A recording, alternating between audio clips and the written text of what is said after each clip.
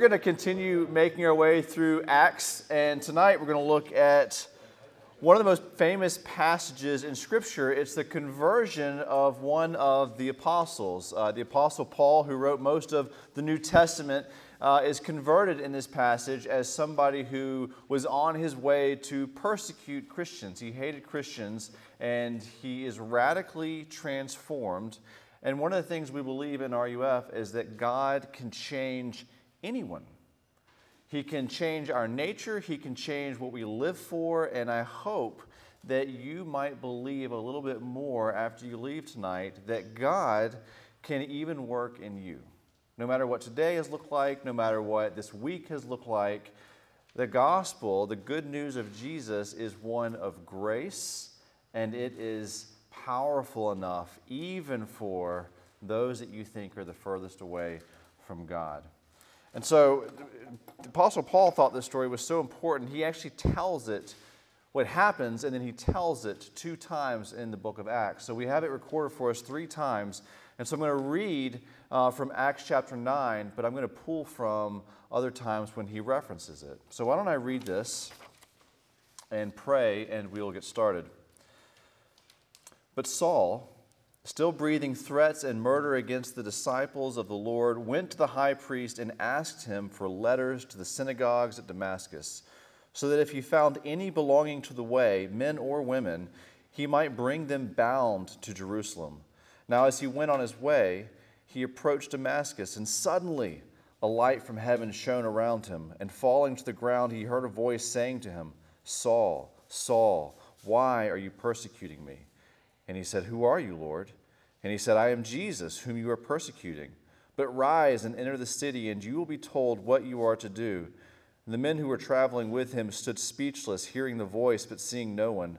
Saul rose from the ground, and although his eyes were opened, he saw nothing. So they led him by the hand and brought him into Damascus, and for 3 days he was without sight, and neither ate nor drank. Now there was a disciple at Damascus named Ananias, and the Lord said to him in a vision, "Ananias," and he said, "Here I am, Lord." And the Lord said to him, "Rise and go to the street called Straight, at the house of Judas. Look for a man of Tarsus named Saul. For behold, he is praying, and he has seen in a vision a man named Ananias come in and lay hands on him, so that he might regain his sight." But Ananias answered, Lord, I have heard from many about this man, how much evil he has done to your saints at Jerusalem. And here he has authority from the chief priest to bind all who call on your name. But the Lord said to him, "Go, for he is a chosen instrument of mine, to carry my name before the Gentiles and kings and children of Israel. For I will show him how much he must suffer for the sake of my name." So Ananias departed and entered the house, and laying his hands on him, he said, "Brother Saul, the Lord Jesus, who appeared to you on the road by which you came, has sent me so that you may regain your sight and be filled with the Holy Spirit." And immediately something like scales fell from his eyes, and he regained his sight. Then he rose and was baptized, and taking food, he was strengthened. For some days he was with the disciples at Damascus, and immediately he proclaimed Jesus in the synagogue, saying, "He is the Son of God." And all who heard him were amazed and said, "Is this not the man who made havoc in Jerusalem of those who called upon his name? And has he not come here for this purpose, to bring them bound before the chief priests?" But Saul increased all the more in strength and confounded the Jews who lived in Damascus by proving that Jesus was the Christ. Let's pray. Heavenly Father, thank you that you give us rain when we need it. Thank you for giving us jackets and clothes, a warm, dry room to sit in, to fellowship, to laugh, to hear from your word. And we ask that you would show us Jesus. We pray this every week, but unless you give us eyes, unless you dig out for us ears, we will miss him. And so we ask that you would do this for us by your Spirit. We pray this in Christ's name. Amen. So this passage is about conversion of St. Paul. And well, it begs the question, what is conversion? In 2005, I swapped from PCs to Macs. In 2015, I moved from Macs to Chromebooks. I jokingly sort of refer to my love of all things Google as asking Google into my heart. At its most basic level, every real born-again Christian has been converted. What does it mean? We see before us tonight the Apostle Paul is converted, but we're forced to ask this question: is his experience the normal Christian experience? Should we expect to be blinded and kicked off of our horses? It's a silly question, but it begs the question, then what else in this passage should we expect for us if we would know his God? Conversion is not merely deciding that something is better than something else. One operating system is better than another. Christianity is better than another religion. That's not what conversion is. That's not what the Bible is getting at. See, conversion is not merely a new allegiance. It involves change. It's a renovation. Maybe you've converted a room. Think more like changing a home office and turning it into a nursery. It's not a new allegiance. It's still a room, but it is different. It functions differently. Its purpose is different. There is a renovation that takes place. And what conversion in the Bible refers to is a heart renovation, a changing from one nature to another, one way of doing things to another, old capacities and new capacities. Ephesians 2 says that human nature, is by nature enemies of God, by nature vessels of wrath. That is, we're born with a nature that is hostile to our Maker. And that nature has to be renovated, changed, converted into something else. To have peace with God is not merely, of course it is, it's not merely to have an allegiance to God. It's to have a heart that beats for Him. To have a nature that was once hostile to Him that now is affectionate to Him. There's a lot in this passage that we shouldn't necessarily expect for ourselves. So what should we expect? If we're to be friends with God, what should we expect? A personal encounter with Jesus, for one, where we begin to surrender to Him and obey Him in faith. And so what I want to do with this passage is I want to look at Paul in three different sort of scenarios. And I keep calling him Paul because he also goes by Paul in the New Testament. So if you see Saul and you think, why does he keep calling Saul Paul? He goes by both names, and Paul is the familiar one. So Paul, before, during, and after his encounter with Jesus.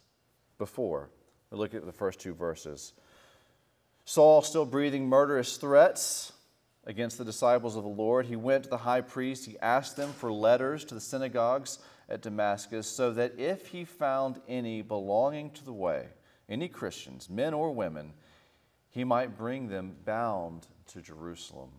The context is pretty important. He's just recently come off of doing something like this. The first Christian martyr, Stephen, maybe you've seen St. Stephen's Church, that's this Stephen. Paul has overseen his stoning, his murder, because he says, I believe that Jesus is the Son of God. So he's just had him stoned. He's getting warmed up. He's breathing murderous threats. And here's what he's doing. I will kill people who follow Jesus, so help me God. He's sworn to God. This is a religious endeavor. And he's not sexist either. He's equal opportunity. Men and women, he's going to take and bind them and throw them in prison. He's going to kill some if he gets the opportunity. He makes threats and he acts on these threats. And somehow, this wild animal of a man is tamed. His nature is changed. Calvin comments like this. He says, whereas such a cruel wolf was not only turned into a sheep, but did also put on the nature of a shepherd, the wonderful hand of God did show itself therein manifestly. This wolf becomes a sheep, and not just a wolf, but a shepherd. Not just a sheep, but a shepherd to sheep. How does this happen?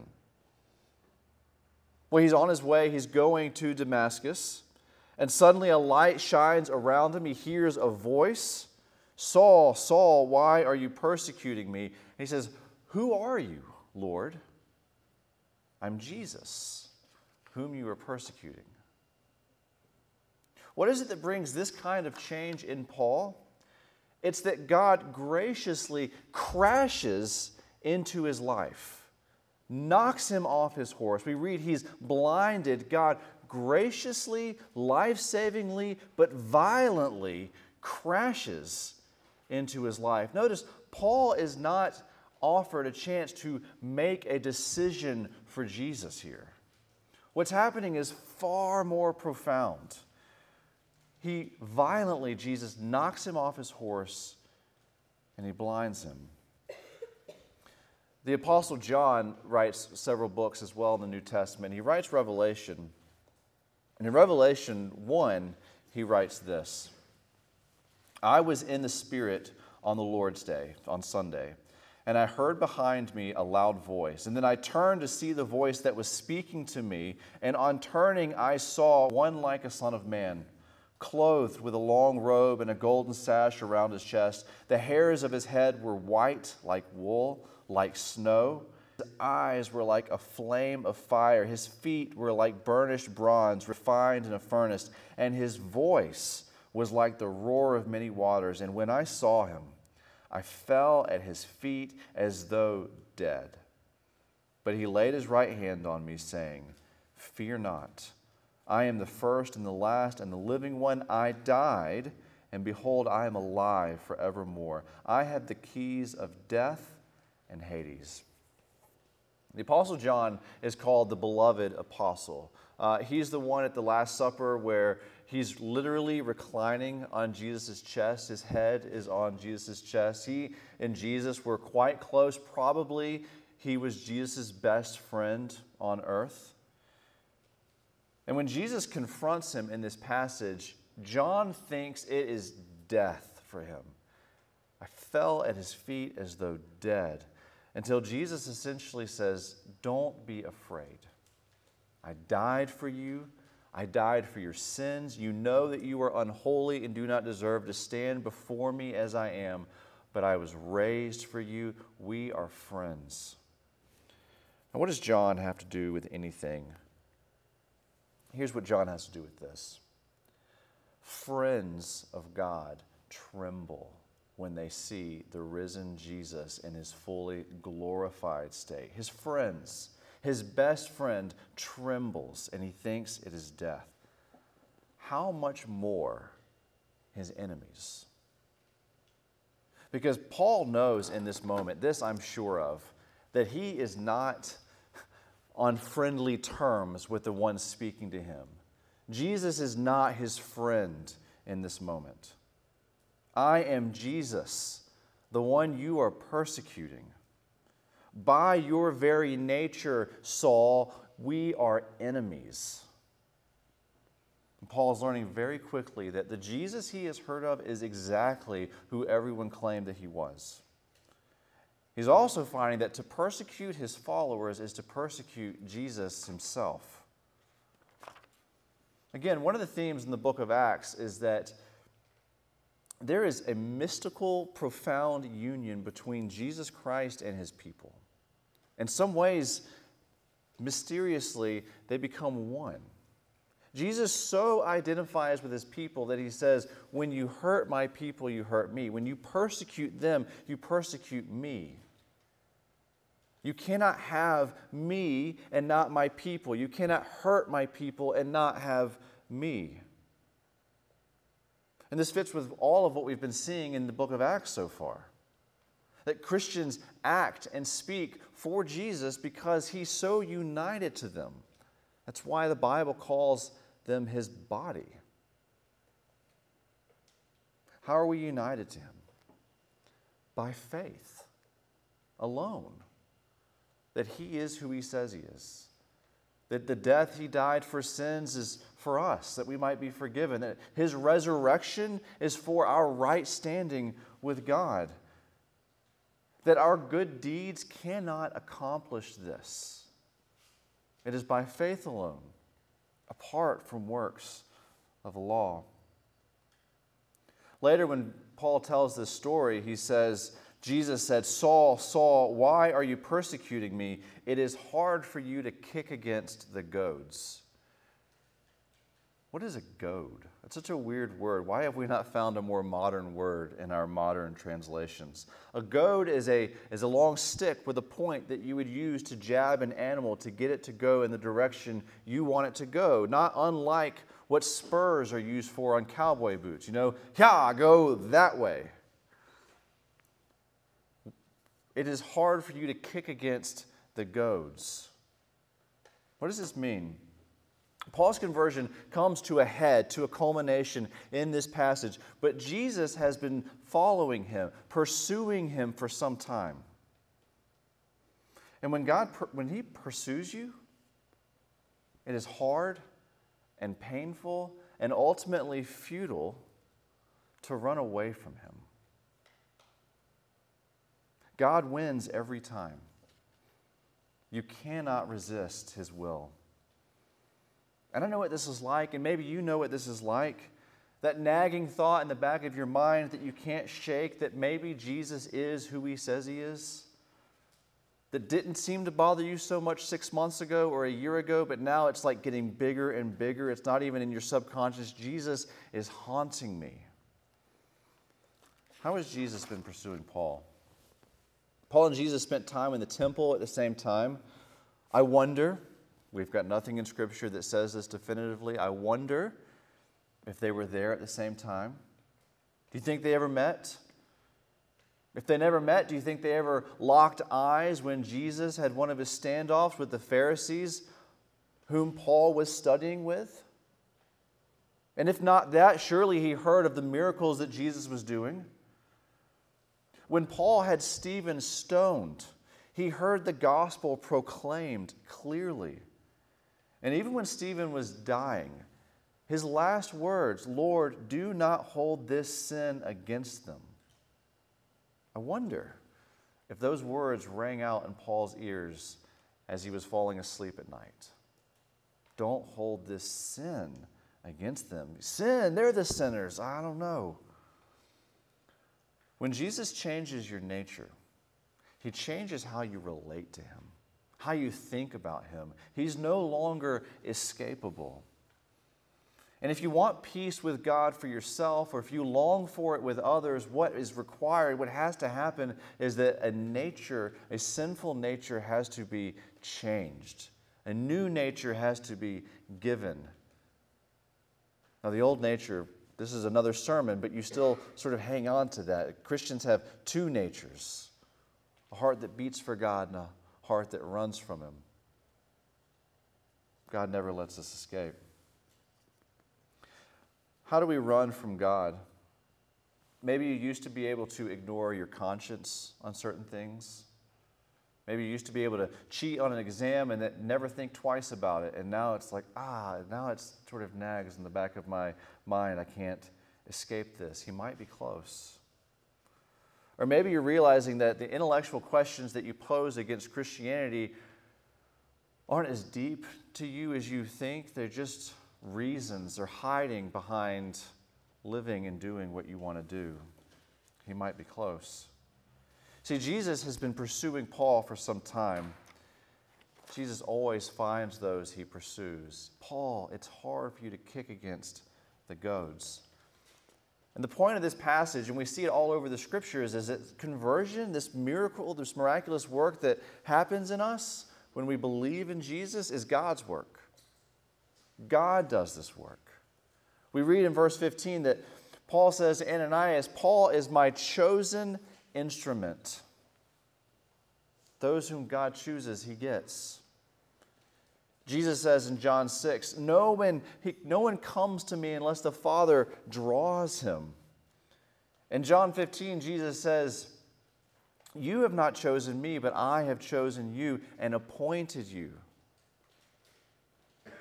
Romans 3 tells us that no one seeks after God in their natural state. And it's a categorical statement because then he says, no, not one. No human being naturally looks for God. Acts 16 tells us that God opens our hearts. 1 John 4 tells us that we love God because he loved us first. Over and over again, you see this language of what it looks like for Jesus to pursue his people, chase them down, draw them to himself. One of my favorite passages is in 2 Corinthians 4. It's this Paul, the one who is blinded.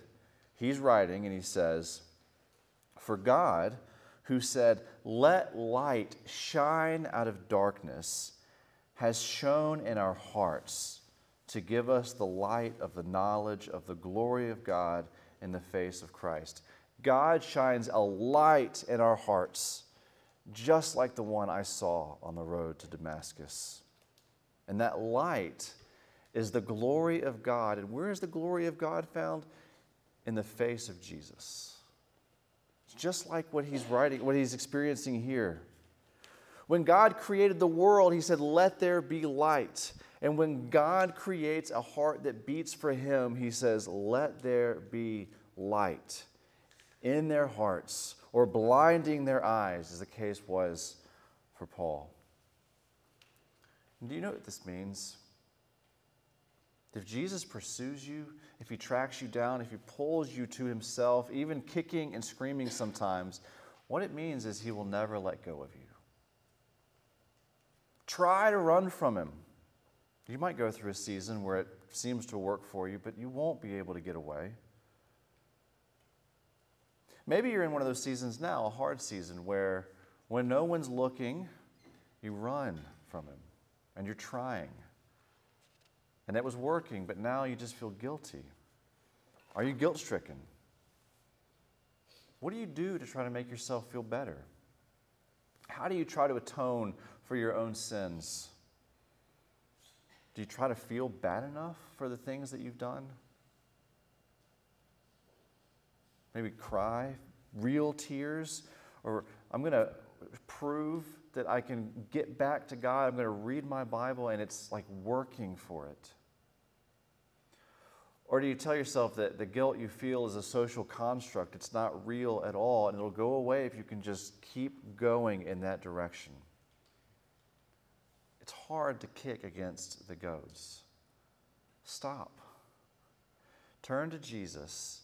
Look to him in faith and rest. Rest from your running. Rest from your working. Rest from trying to fix yourself. Look to him.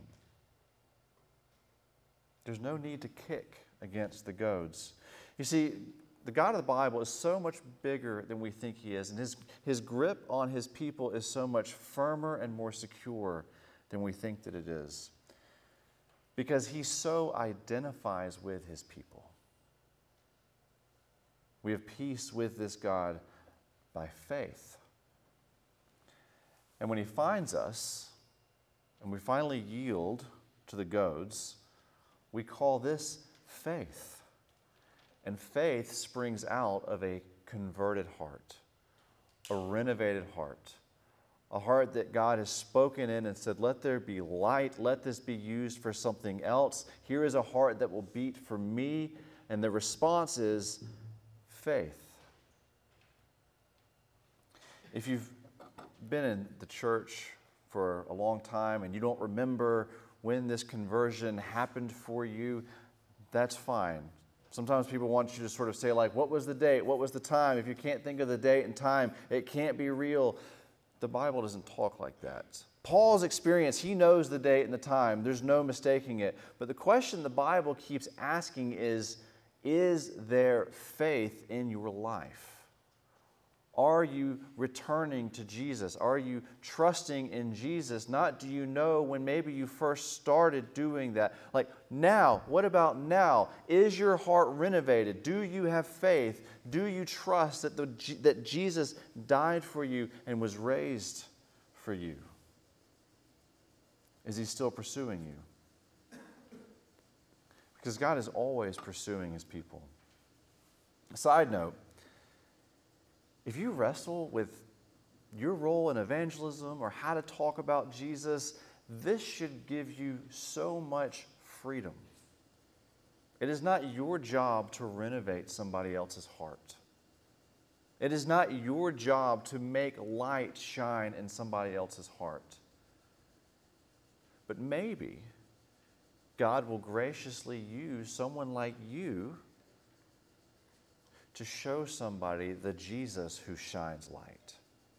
To show somebody the Jesus who pricks with goads graciously, kindly.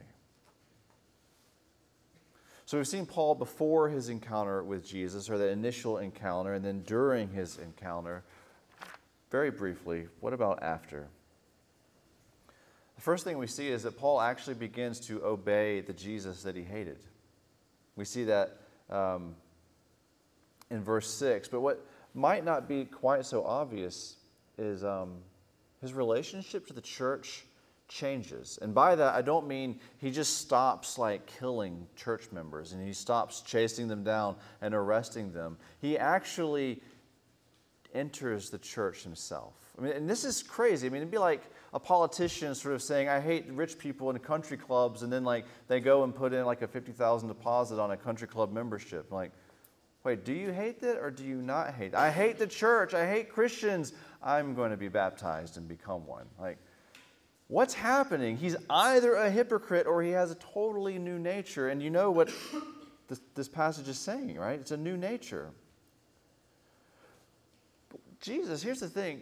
Jesus speaks to Paul. He says, why are you persecuting me? He shines this bright light. And then he could have said, when he says, who are you? Well, I'm Jesus, whom you're persecuting. And you should stop that. And here's your sight back. But he doesn't do that. He doesn't say, you should stop that. Here's your sight back. He says, go to Ananias. And he's going to tell you what to do. And then he's led by the hand, blind, he's not eating, and Ananias doesn't want to go. And the point is, Saul, you need the very institution that you've been persecuting. You need the church. And so Ananias goes and he prays for him, and his sight is restored, and then Paul is baptized. He joins the church. And I think this is why we can't baptize ourselves. It's passive. Be baptized. None of us baptized ourselves. If you baptize yourself, talk to me after this. You should not do that. We're going to do this the right way. That's why we can't do this to ourselves. We need other people to lead us into the church. And if Jesus has pursued you, if he is pursuing you, his pursuit of you won't be complete until you see your need for the church. Just like Paul. But here's the point. If he's changing you, running from him becomes futile. Your need for the church becomes obvious. And you begin to have desires that are consistent with Jesus' desires. Desires to see the kingdom come. Desires to become a part of how Jesus brings that kingdom in the life of others. And the only way to do that is to look to Jesus, to receive him, and trust that he will change you and grow you in that change through his word, through his people, for his glory and for your good. Let's pray. Heavenly Father, thank you so much for the Apostle Paul. Thank you for the ways that you changed him when it certainly seemed like he was the last candidate to become a Christian. And we pray that for those of us who feel like we are unlikely candidates, that you would dig out for us ears, that we would hear it, that we would go home and it would ring in our ears. It's hard to kick against the goads. Help us to come home to you. We pray this in Christ's name. Amen. Let's sing.